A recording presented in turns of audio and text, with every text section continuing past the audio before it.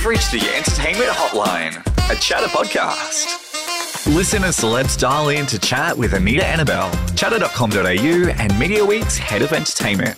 Hi, it's David Pocock and I'm a guest on SBS's Great Australian Walks. I'm actually very excited to interview you, I have to say. Okay. I come from like a rugby union household. So it was like the way that I kind of related to my dad was watching rugby union. So I'm really excited to talk to you. Yeah, cool. So it's a little bit of an honour, I've got to say. The rugby has been. Yeah, no, not at all. Oh God, don't say that. Look at you now, though. Yeah, it's been fun. It's been a wild ride. So let's talk about the Great Australian Walk. That's such a cool project that Julia Zemiro is doing, and she's such a legend. So how did you personally get involved? We got contacted like ages ago now about whether or not we'd want to do part of a walk around Canberra or somewhere in Canberra that was iconic. I had some other ideas, but ended up settling on Lake Burley Griffin, given it is sort of central to Canberra's identity and a lot of people use it for walking. Yeah. What were the other ideas? I'm a big fan of the Murrumbidgee River. I think it's spectacular. And so usually spend a lot more time down there than around the lake. But the lake is very accessible to a lot of Canberrans, and people do enjoy walking around it. Yeah, that's so cool. And so during this interview that Julia does with you, you said that Canberra was such a special place to you. And I know that you started out with the Brumbies, but can you explain that a little bit more of why Canberra is so important to you? I moved here in 2012 to join the Brumbies, a rugby team. And having grown up on a farm, it just felt like the best of both worlds. There's a city and everything that comes with that, but it's the bush capital and there's a lot of access to nature reserves, Murrumbidgee, Namadgi National Park. I think it's a really special part of the world and, a real beautiful place to live. Yeah, it is a really, really beautiful part of the world. I mean, I live in Sydney, so it's a very, very, very different, ball game to Canberra. Yeah. And I think I've been to Canberra like 3 times in my life. Is that bad? Oh, no, 4 because I went to Questacon when I was in primary school. Yeah, Canberra is one of the least known capital cities in the world, which it's an interesting thing because I think it's got so much to offer, but in many ways, I think Australians don't celebrate it enough. We've got this notion that, Canberra is just where politicians go and it's the Canberra bubble. We have a whole bunch of fly in, fly out workers that come here to Parliament House and make decisions. But outside of that, Canberra is a city in its own right and is the hub of the greater Canberra region. You got over 1 million people living around here, and many of them come into Canberra for shopping, for seeing, doctors, the hospital, and all the rest. The interesting thing that you said was about that everyone just thinks there's politicians there. I mean, that is true. I mean, when you grow up in Australia in primary school, that's what you learn. Like Canberra is politician central. And now you are one. How did that happen? Tell me, you played for the Wallabies, which I've already said that is like a thrill of my life, but you played for the Wallabies before becoming a senator. But like, where was that moment that you went, I want to be a senator. I want to, I guess, essentially fight for my country. Is that represent my country? I finished playing rugby at the start of COVID. I finished up with the Wallabies at the 2019 World Cup and then was in Japan playing for a team there. And then COVID hit and no one really knew what was happening. The season got cancelled, came back to Canberra and decided that that was it. I'd had a great run in rugby. It had given me a huge amount. It was a childhood dream, and I felt like I'd fulfilled that, but really wanted to move on to other things, and had been involved in some community development, conservation and agriculture work in Zimbabwe. And so I actually went back there in 2021 with my youngest brother, and we started a community conservation project there. And it was great. It was just so different. It's really hard work over there, totally different, but really throwing ourselves into a project that I think is incredible, and is sort of still going and really expanding. But over the course of the year over there, kept having people in Canberra contact me saying, listen, there's this community group that's been looking for an independent candidate to run for the Senate at the upcoming election next year. Your name keeps coming up. Are you interested? And initially, it was just like, nah, that is not for me.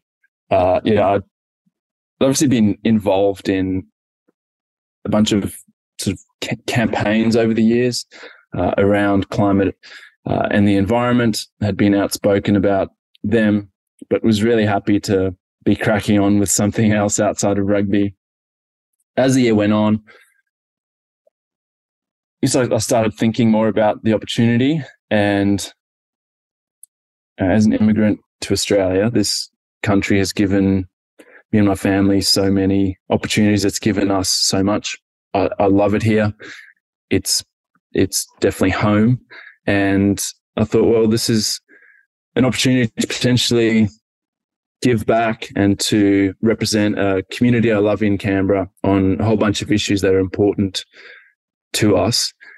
And in the end, it just felt like a decision that I didn't want to look back on down the track and go, I wonder what could have happened. It was very unlikely. There'd never been an independent senator in the ACT. But I figured, well, it's worth a crack. And so, yeah, it was a bit of a whirlwind. Announced I was going to run in December, moved back here in January, and just got stuck into campaigning. That is crazy. I love how you were like staunchly against it, and then all of a sudden you're like, yeah, I'll give it a shot. It took some serious convincing, and yeah, really agonized over the decision. But I'm so glad I did. It's been a wild ride. I've learned so much, but it really is a privilege. Like I'm so conscious as an independent. I'm only responsible to people in the ACT, also Jervis Bay, Norfolk Island.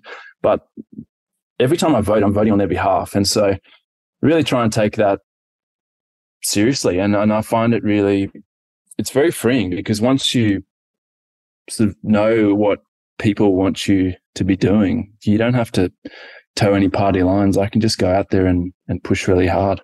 Mm.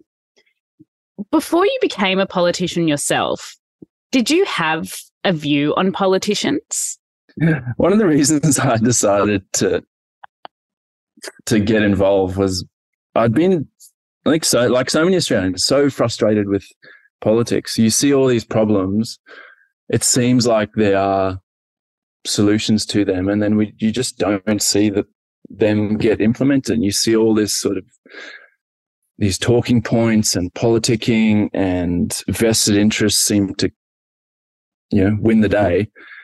And I figured, well, at some point you got to put your money where your mouth is and see if you can do it any differently. And the thing I've realized in here is that there are so many genuinely good people on all sides of politics in here working for their communities.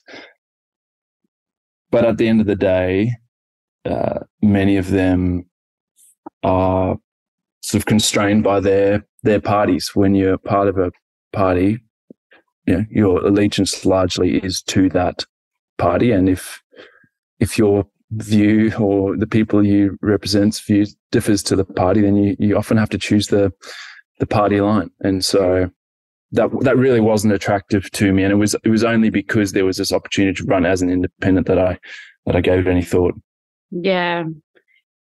I loved what you said about Australia being home, but you did grow up in Zimbabwe, which is, must have been such a cultural shock coming to Australia. What was that transition like for you? It was huge, particularly the differences. I moved here in year 9, and in Zimbabwe we were still getting caned at school, and arrived here, and it was just such a different approach at school, so much more casual. I remember the first term, there were a couple of teachers who students sort of could call him by a nickname, and they seemed okay with that. And it just blew my mind that someone in authority wasn't, sir or ma'am. And initially thought it was really disrespectful. After a while, I realized Australians have a far more sort of casual way of doing things, and it's just different. But it was a huge adjustment for me and my family. I've got 2 younger brothers, and with everything that happened in Zimbabwe, we essentially just arrived here with suitcases, with nothing. And so watching my parents kind of starting again in life was I think really humbling for them, and I think really inspiring for me and my brothers, seeing just how much work they put in, and they'd essentially moved here, for us, for opportunity. And yeah, I'm just so grateful that they made that sacrifice. What opportunity! Like, that's crazy. The opportunities that you have had since moving here. It's insane. It's so wonderful. The other thing, when I was doing my research, that I absolutely was so shocked by, and this makes a lot of sense when you think about it, but you had to renounce your Zimbabwe and your South African citizenship to become a senator. Did that have any meaning to you when that happened? Yes, Australia has these really sort of strange rules where you can't, not only you can't be a citizen, but you can't be eligible to be a citizen of another country to run for federal parliament. And so I had to renounce my Zimbabwe citizenship, and then I didn't technically have South African citizenship, but I had to essentially renounce that. I didn't want to ever take it up, if that makes sense. Oh, yeah, of course. Yep. And so it was a bit of a administrative process. The Zimbabwe one was really it's a genuinely strange thing to do, to be honest. Going into the sort of Home Affairs building in Harare and renouncing citizenship of the place that you grew up. So yeah, it was really mixed emotions, but I guess I decided that this was something that I wanted to have a crack at, and it's what needed to happen. So if you ever quit politics, can you then get them? Well, you can't get the South African one because you basically said you'll never do it. So can you get the Zimbabwe one back, or no? You literally, this is you. You're an Australian now. You are a pure Australian. I'm not sure. No idea what the legal process would be there. So interesting. No, it's just interesting that you. I mean, I've got a Spanish citizenship as well as an Australian one, and I just usually use it to say that I'm cool. Like, I've got to. Like, I wasn't born there or anything, but my heritage is hugely Spanish. So to me, it's really, really important. So it's just really fascinating that you had to do that as part of the process. But I am really interested in your rugby career. As you know, I'm very interested in this.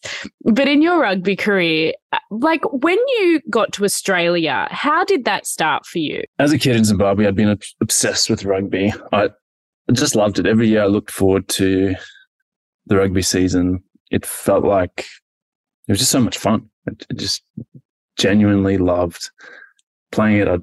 At home would be playing in the backyard with my brothers. We put up this like sort of really makeshift goalpost set up. Would kick through there and just hope it didn't go into the sort of the big bushes by the chicken run, because we knew there were a few snakes in there. But so arriving in Australia, it was very much what I wanted to do. Like as a kid, I wanted to play for the Springboks.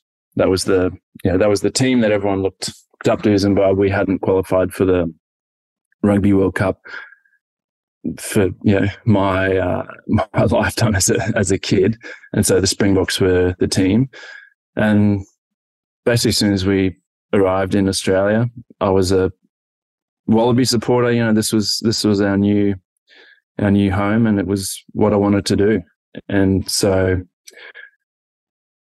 through high school, trained hard and sort of put a lot of effort into trying to do that. And the timing was great for me.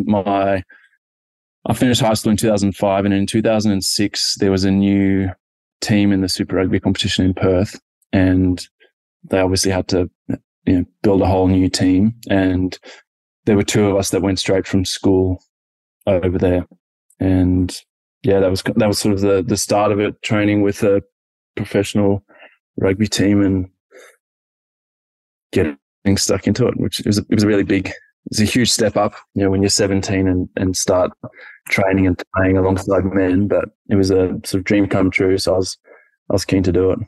So what ages did you play professionally? 17 to when did you finish? So 19. So what? 2019. 32? So 32 or something. Yeah. Look at you reaching the peak at 32 of rugby. That's insane. That was definitely long enough. Long enough on the knees, long enough on the calves.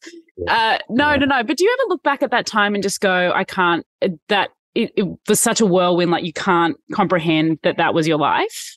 A few years ago, I went back to the primary school I went to in Zimbabwe and went and did some coaching with, the little like grade threes on the field where I first started playing rugby. And it was incredible. Like just sort of thinking back to little 7 or 8 year old Dave, like not in his wildest dreams, I've gone to 3 World Cups having grown up in Gweru. So yeah, it really was sort of a childhood dream come true. And it, took a huge amount of work and dedication and like sacrifice from the people around me. I think that's one of the things that you realize in professional sport, is that individual achievement is such a myth. It takes so much sacrifice from the people around you to get there. Whether that was my family growing up, and just what a pain in the ass I was being so obsessed with training and diet and all the rest, to them, dropping me at all sorts of training sessions and paying for me to go to tournaments, to then, my partner Emma and what she put up with, you're away sort of 20 plus weeks a year. So it's the people around you that really make it possible, and really grateful for the role that they played in it. Did you go to school in, I could be completely wrong, did you go to school in Sydney or no? No, I finished high school in Brisbane and then moved to Perth. Oh, in Brizzy. Where in Brizzy were you?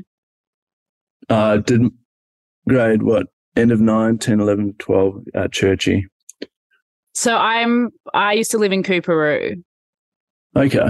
For like 9 months of my life. Yeah. Yeah. For 9 months of my life. And then I was like, this ain't for me. And I think I'm going to come back to Sydney. Fair enough. Yeah. I do have two more questions before I let you go because I know you're a very, very busy man. First one is, what's harder, facing the All Blacks or the Springboks as the captain of the Wallabies or standing up in the Senate? Two very different things. One of the great things about the last year has been seeing how applicable so many of the things you learn in sport are to, working in a small team in the Senate.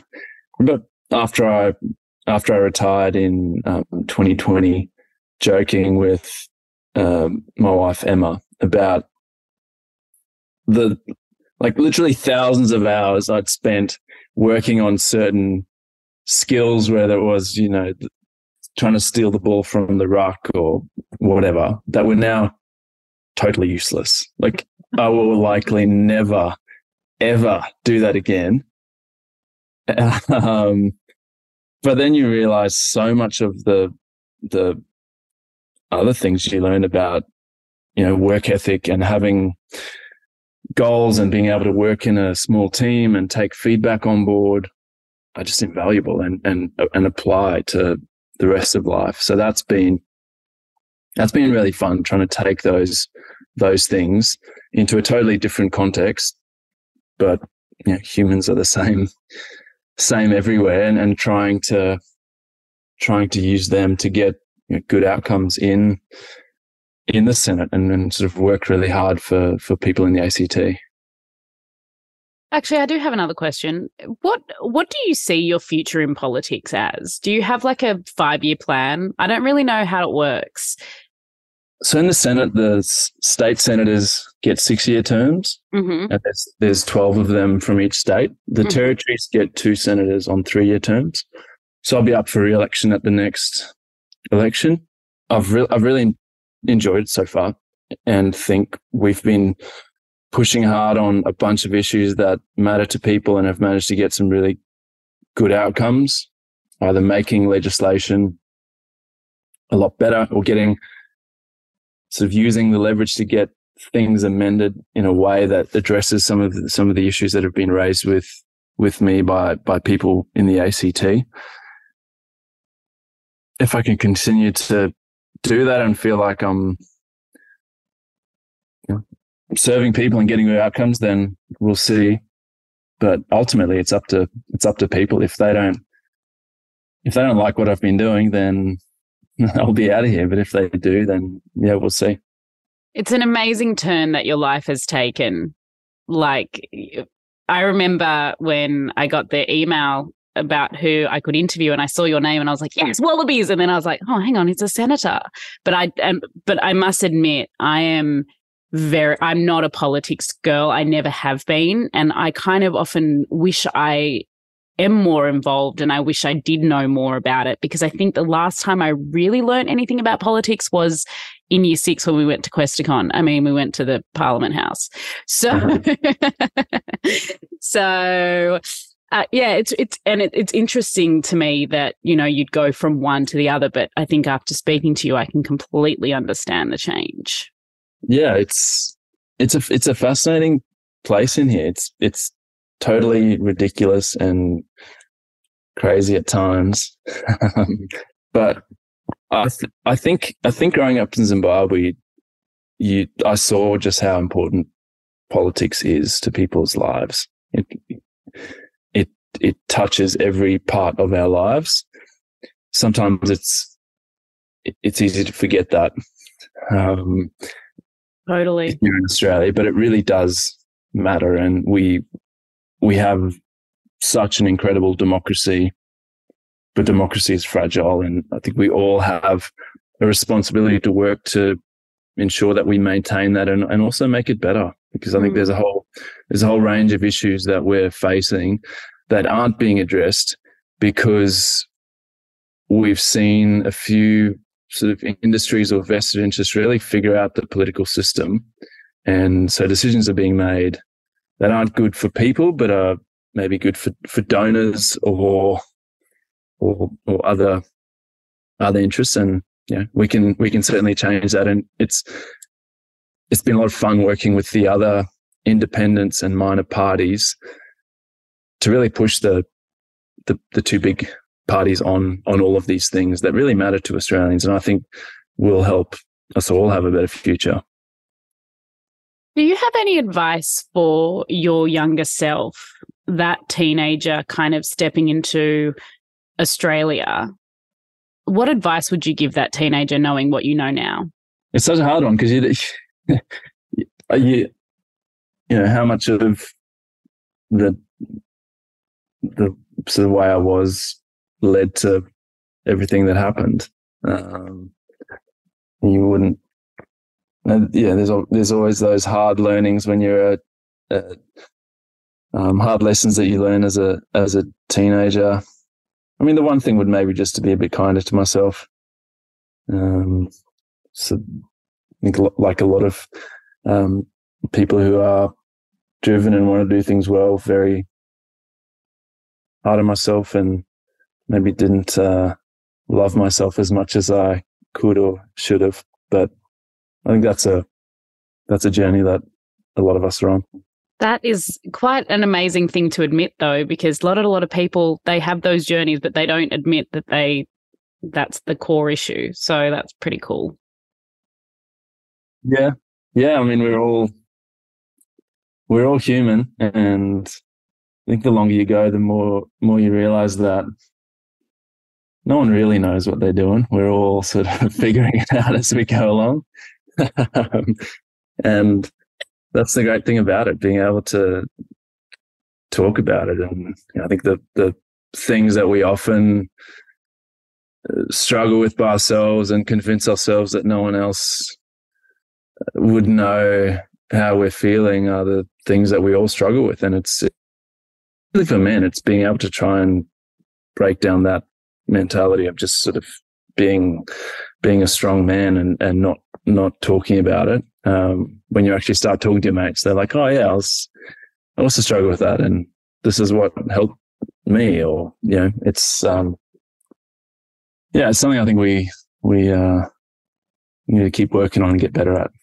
Oh, well, this has been so lovely. I do have one final question, and I'll be in so much trouble if I don't ask it. Sure. What do you think of the new lineup for the World Cup? I think it's a really bold selection from Eddie Jones. He's clearly got a plan. He's building a young squad that he really believes in. You've got to feel for guys like Michael Hooper and Quade Cooper, but you know the way that the World Cups go, if there are any injuries. But everything I've heard out of the camp, guys are working incredibly hard and really, really loving it. So I've enjoyed watching them. I know they've copped a fair bit of criticism, but I would urge people to keep supporting, keep cheering them on, and I'm really excited about the future of Australian rugby. Oh, I love that. I was going to wear my little rugby shirt today, and I was like, no, I need it inappropriate. But I really wanted to. There was a part of me that really wanted to. Well, thank you so much for chatting to me. No problem. Thanks, Anita. Yeah, really good to chat. Thanks for calling the Entertainment Hotline with Anita Annabelle. You can find us on Instagram at the entertainment_hotline pod, or visit us at chatter.com.au. The Entertainment Hotline with Anita Annabelle is a proud Chatter podcast.